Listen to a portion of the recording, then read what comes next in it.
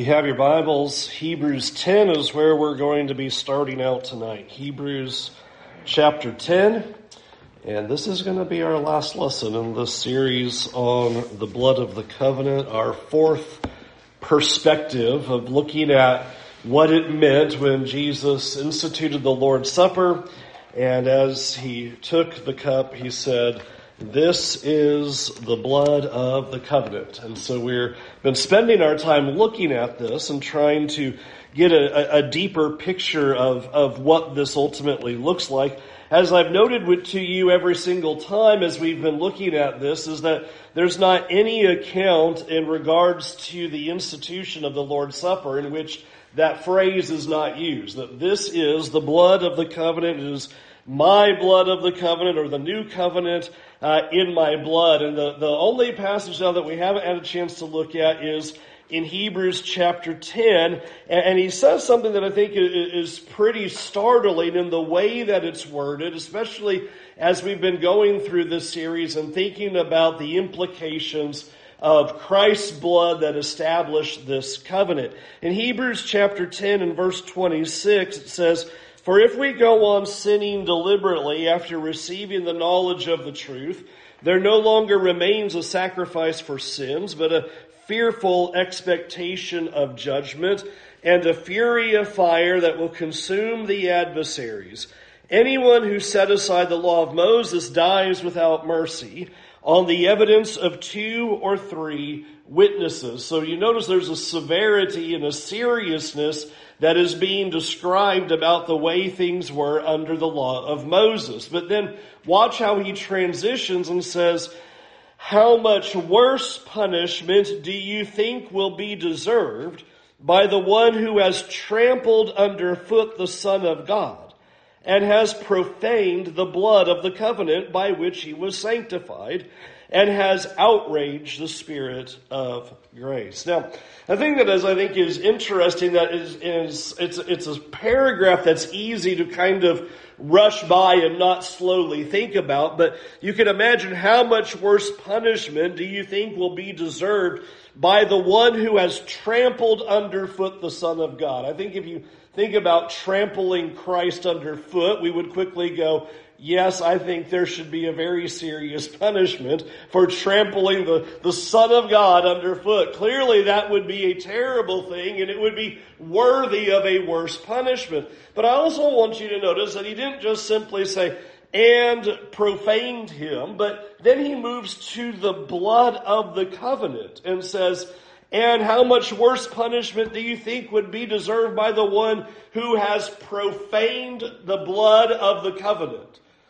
And immediately I think we have to stop and go, okay, well, what does that mean? What is he talking about when he says that? Especially because the word profane is certainly not a word that we use in everyday conversation. I think the only time I've said that word is in this text. Where else do you talk like that? So what does this word mean? What is he talking about? It's a little bit simpler than we might think, that it really carries the idea of making something common. It might even be translated in some of your translations as defiled or unclean. You are taking something of value and you are saying it's common, or you are taking something that's clean and saying it's dirty. That's kind of the idea of profaning something, is it has something of an importance and you're lowering it. You're no longer giving it honor or regard or the value that it deserves. So in putting that in a sentence, he's saying, so how much worse punishment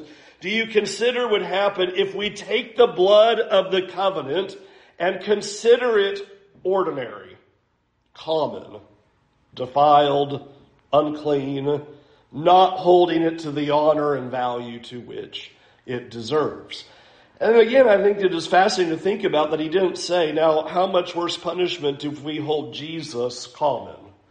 But he says the blood of the covenant. And the question has to be, I think, why is that a problem? Well, if you'll notice in Hebrews chapter 10, he gives an answer to that in verse 29 when he says, has profaned the blood of the covenant by which he was sanctified or made holy. This is another aspect another dimension that we are looking at in regards to the blood of the covenant, that the writer of Hebrews says, it's the blood of the covenant that makes you holy. This is the way you can be holy before God. This is the way you can stand clean before Him. And there's an importance in regards to that, and saying, here is the means by which you're able to be in right relationship with God, which we have had a sense of as we've gone through this series, that we've been seeing that idea in terms of being set free from our sins and the high value of what it took in regards that it couldn't be animal blood. It had to be the death of God Himself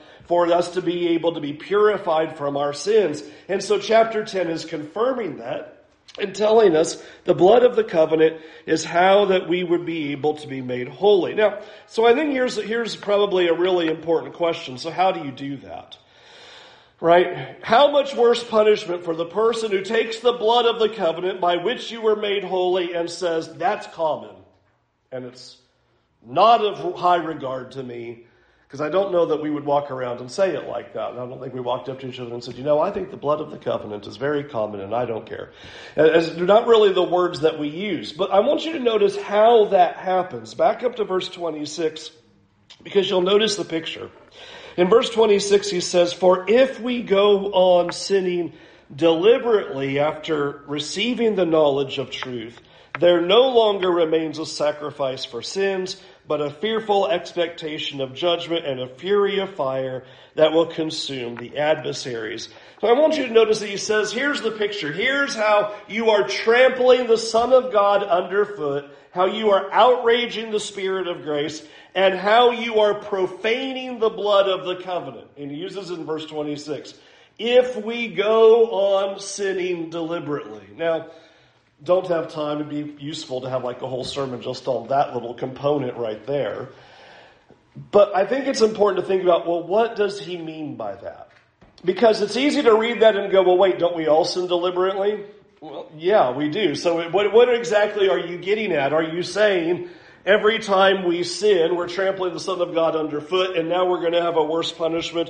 And he goes on to even talk about how there no longer remains a sacrifice for sins, but a fearful expectation of judgment. Well, what are you talking about sinning deliberately? What is the idea here? What is happening? But the picture in our mind should be simply like this.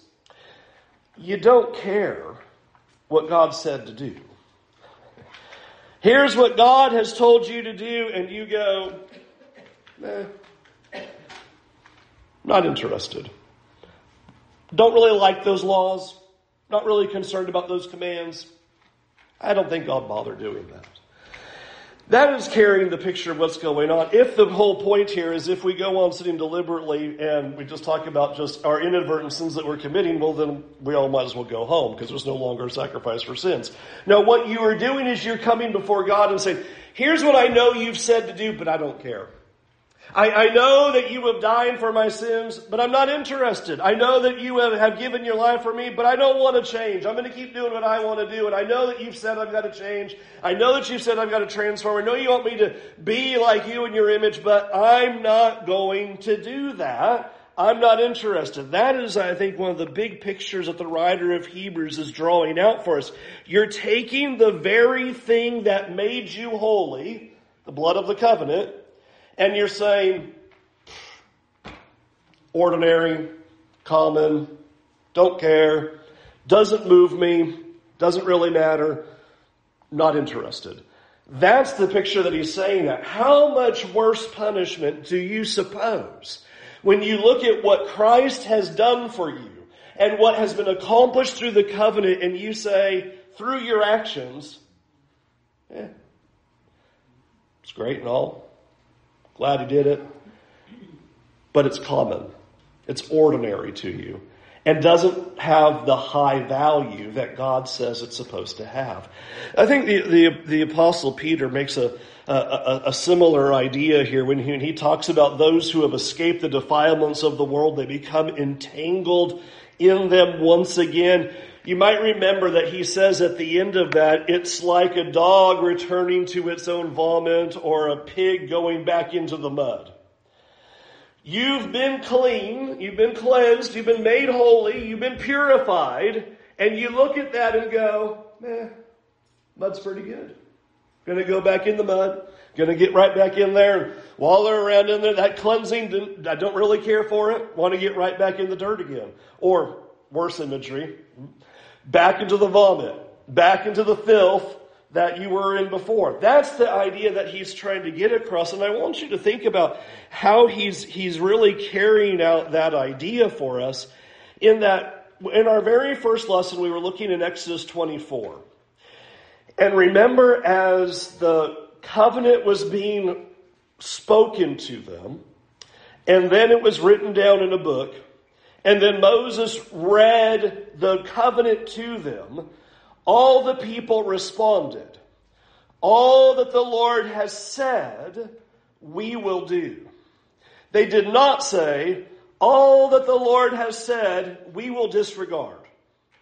Or, all that the Lord has said, we will take under advisement, and we will decide which ones we want to go with or not. Now, inevitably, they ended up pretty much doing that, but that was not the commitment to the covenant. The commitment to the covenant is, here is the blood of the covenant, which means I'm saying I'm in. Or, to use here, I hold it in high regard. I value it, and I'm going to do it. I'm going to follow. I'm not going to disregard it. I'm going to listen to what he's called for me to do. That is, I think, such an important picture because this is what Moses was trying to communicate to the people as the blood was thrown upon them. Now think about, it's not animal blood that's been thrown upon us. This is what we've been working on over the past few weeks. It's the blood of his son. You have had his blood sprinkled on you. And you have entered into the covenant. And you are supposed to be saying back to God, all that he has spoken we will do. We are moved by what he's done and we are excited to belong to it and we are not going to disregard it. We're going to do as he says. And that's why you can say, so how much worse punishment if you have walked through that process and then you turn around and go, but I don't care. I don't hold the importance. I don't see the value. I don't see the concern. I hold these things as ultimately common. If we go back to that, then it is something that is considered of the highest violation. I mean, here, as we leave from Hebrews 10 in just a minute here, for him to say that if we do this, there no longer remains a sacrifice for sins, but a fearful expectation of judgment. And then to say, what do you think would be deserved if we are trampling the Son of God underfoot, if we are profaning the blood of the covenant, and we are outraging the Spirit of grace? Here's what I'm getting at, and we'll move on. I don't think we look at our part of the covenant in that severity. I don't think we look at it and go, well, you know, God told me to do some things. It's fine. I'm kind of slightly concerned about those things. I'm somewhat motivated. He describes that our lack of concern, he's describing that if we look at the covenant and don't hold it in the highest of value, you are trampling Christ under your feet. You are outraging the Spirit of grace. You are taking the blood of the covenant and saying it's common. There was something to be said for what God was trying to communicate to us about the importance of this covenant that we have been put into. And it wasn't supposed to be something that the people would take lightly. And that's why he says, how did God respond when Israel took the covenant of the law of Moses lightly? How much worse this one? Now, let's talk about why this would matter. Go over to 1 Corinthians chapter 11. I'm going to tie these two things together now. 1 Corinthians chapter 11 is a place where Paul has some very strong words for the Christians there. And this morning we spent quite a bit of time looking at the problems that existed there. Two key problems in how they were gathering together and their unwillingness to do these things in a together manner. And I want you to just notice a little bit of the severity of what he's saying before we dig into what he says. But in verse 27, you will notice he says in 1 Corinthians 11, verse 27, "Whoever therefore eats the bread and drinks the cup of the Lord in an unworthy manner will be guilty concerning the body and the blood of the Lord." That is a really serious sentence. I mean, when you read that, you don't fly over that. You're like, he doesn't say, well, no, if you take this and do it however you want, it's really not a big deal. He goes, you're guilty of the body and the blood of the Lord. Same kind of severe, intentional language like we saw in Hebrews chapter 10. Look at verse 29. "For anyone who eats and drinks without discerning the body eats and drinks judgment on himself." Again, he underscores worthy of judgment in doing this. Then again in verses 31 and 32, if we judged ourselves truly, we would not be judged. But when we are judged by the Lord, we are disciplined so that we may not be condemned along with the world. The whole point is that God is judging them because they haven't judged themselves rightly. So here in this final paragraph, 3 different ways he's saying, do you understand how serious this is? And I don't know that we always get the sense of that. But there's something important about what we are doing. And he's saying, now you need to be careful. You need to discern. You need to be judging yourself in this way.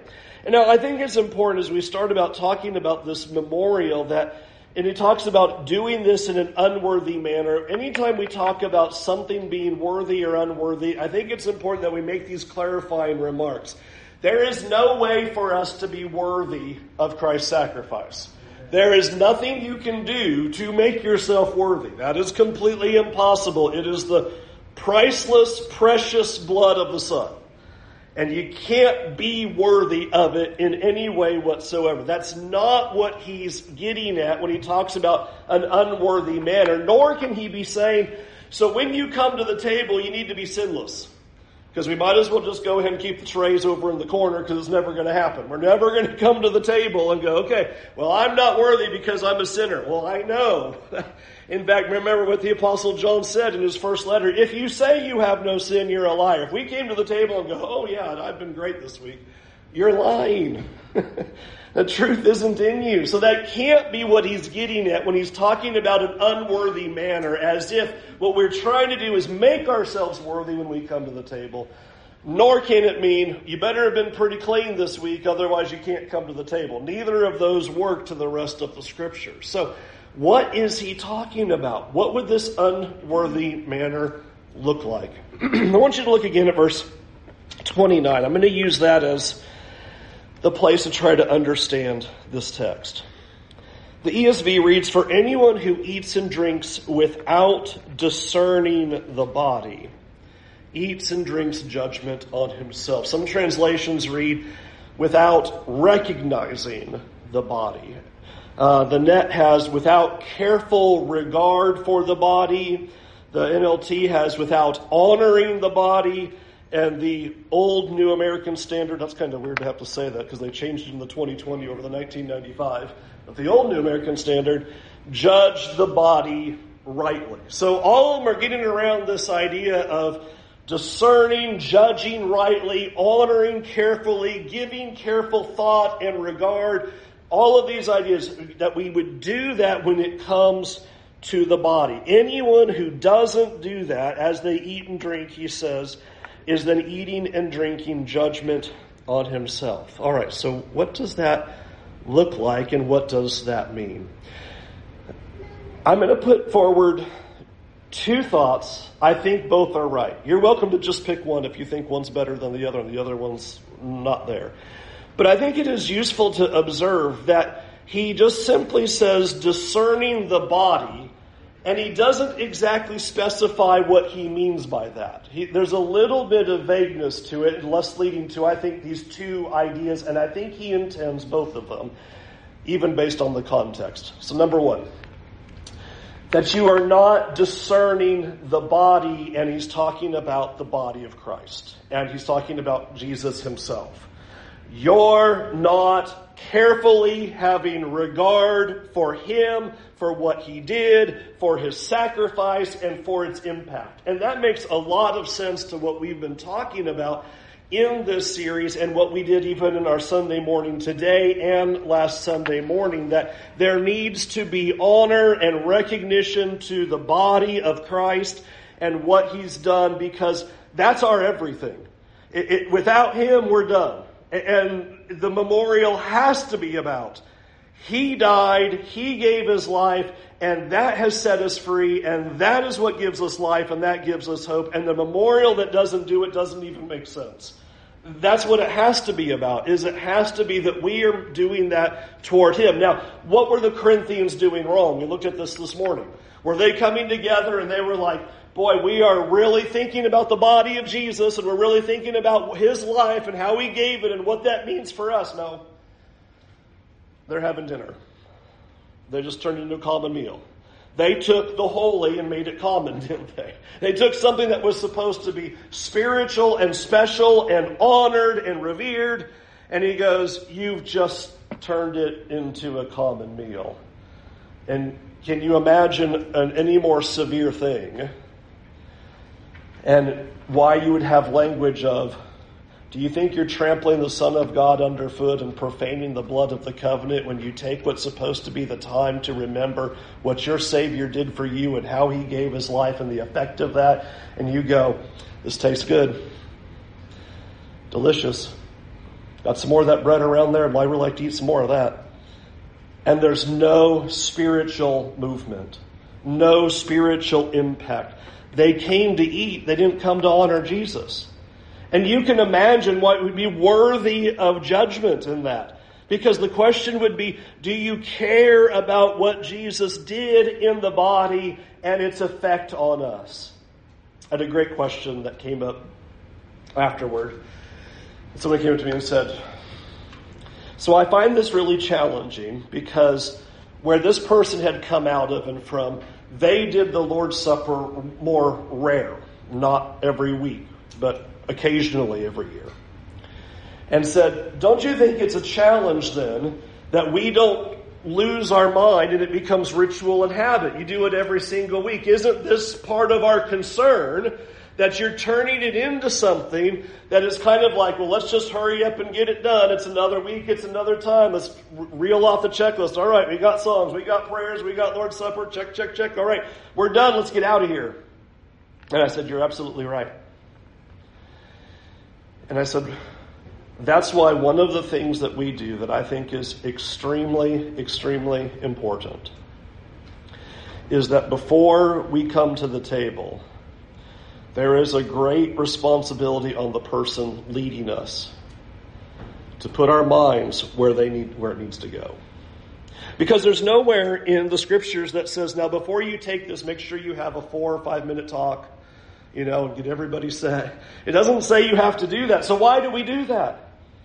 Because we're understanding the importance of what we're doing. Because we're understanding that the last thing we want to do is just sit down and just start dealing bread and letting it fly and let's get it over with and let's be done and get out of here and move on. In fact, you might remember during COVID, we were very concerned about that because by moving to the disposable cups, it became very easy to go very quick. Right? Where I'll just go, okay, amen, everybody all at once, boom, done. I told you I visited some place, I didn't even get the paper off before they went right on to the next thing. And I'm like, wait, can I have a minute? And so one of the things we did was we wanted to say, okay, when we're doing that, then we're going to stop. And we asked the guy, you go sit down and get everybody a minute to reflect and think, because what we're doing here is important. And this isn't about just chugging some juice and moving on. And I think it's important to see that that's what this is driving at, is that there needs to be a time that we are coming together and we are not taking it lightly, but we are thinking about Jesus and we are thinking about what he's done and we're thinking about his covenant, and we are not treating it as common or ordinary, but we are saying this is important. This is sacred. This is everything. This is what it's all about. And for us to zero in on that time.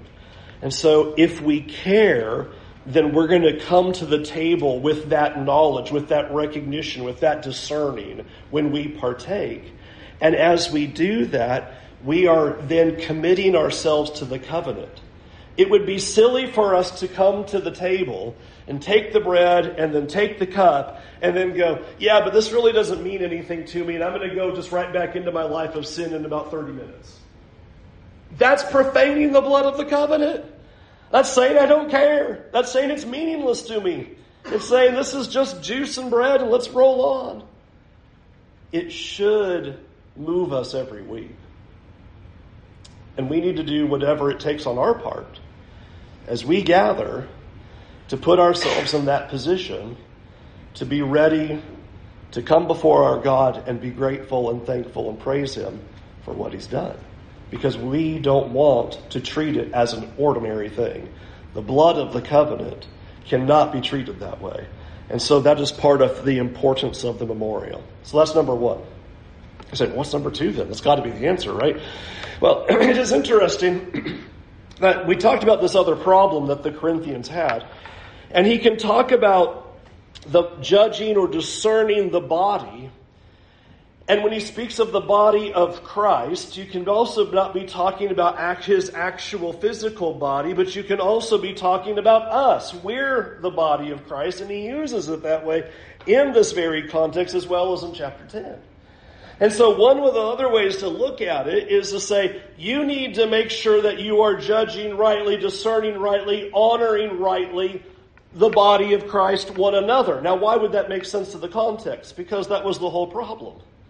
Remember what they were doing? They weren't even thinking about each other when they got together. They're full of divisions. They don't care about one another. One's eating, one's not eating, one's taking, one's not taking. He's saying you need to be waiting for one another, but they're not even doing that. And it's amazing that you could read that there was this inequity, that there were these divisions and to not wait. And the whole point that this section was about, which I drove at this morning, so I won't re-preach that sermon, is the Lord's Supper is supposed to be about we coming before God and not me. That we are doing something together. That this is an act of fellowship, an act of togetherness, and it was never intended to be for people just to individually do all by themselves on their own. Remember this morning, 5 times he says, when you come together, when you come together, when you come together, when you come together, when you come together, because this is supposed to be done when you come together. That's why Acts 20 and verse 7, when they came together, what were they doing? They were coming together for that. That this was something that was an act of togetherness. And this makes sense also to the picture that he's saying here. That what we do is we profane the blood of the covenant when we make it about me. And we don't care about anybody else. And we aren't thinking about its impact on how this works for everybody else. And that's what they didn't care about. And so to me, I believe that what the Apostle Paul does here by keeping this discerning the body and doesn't specify is so that we would hold both of those ideas in place.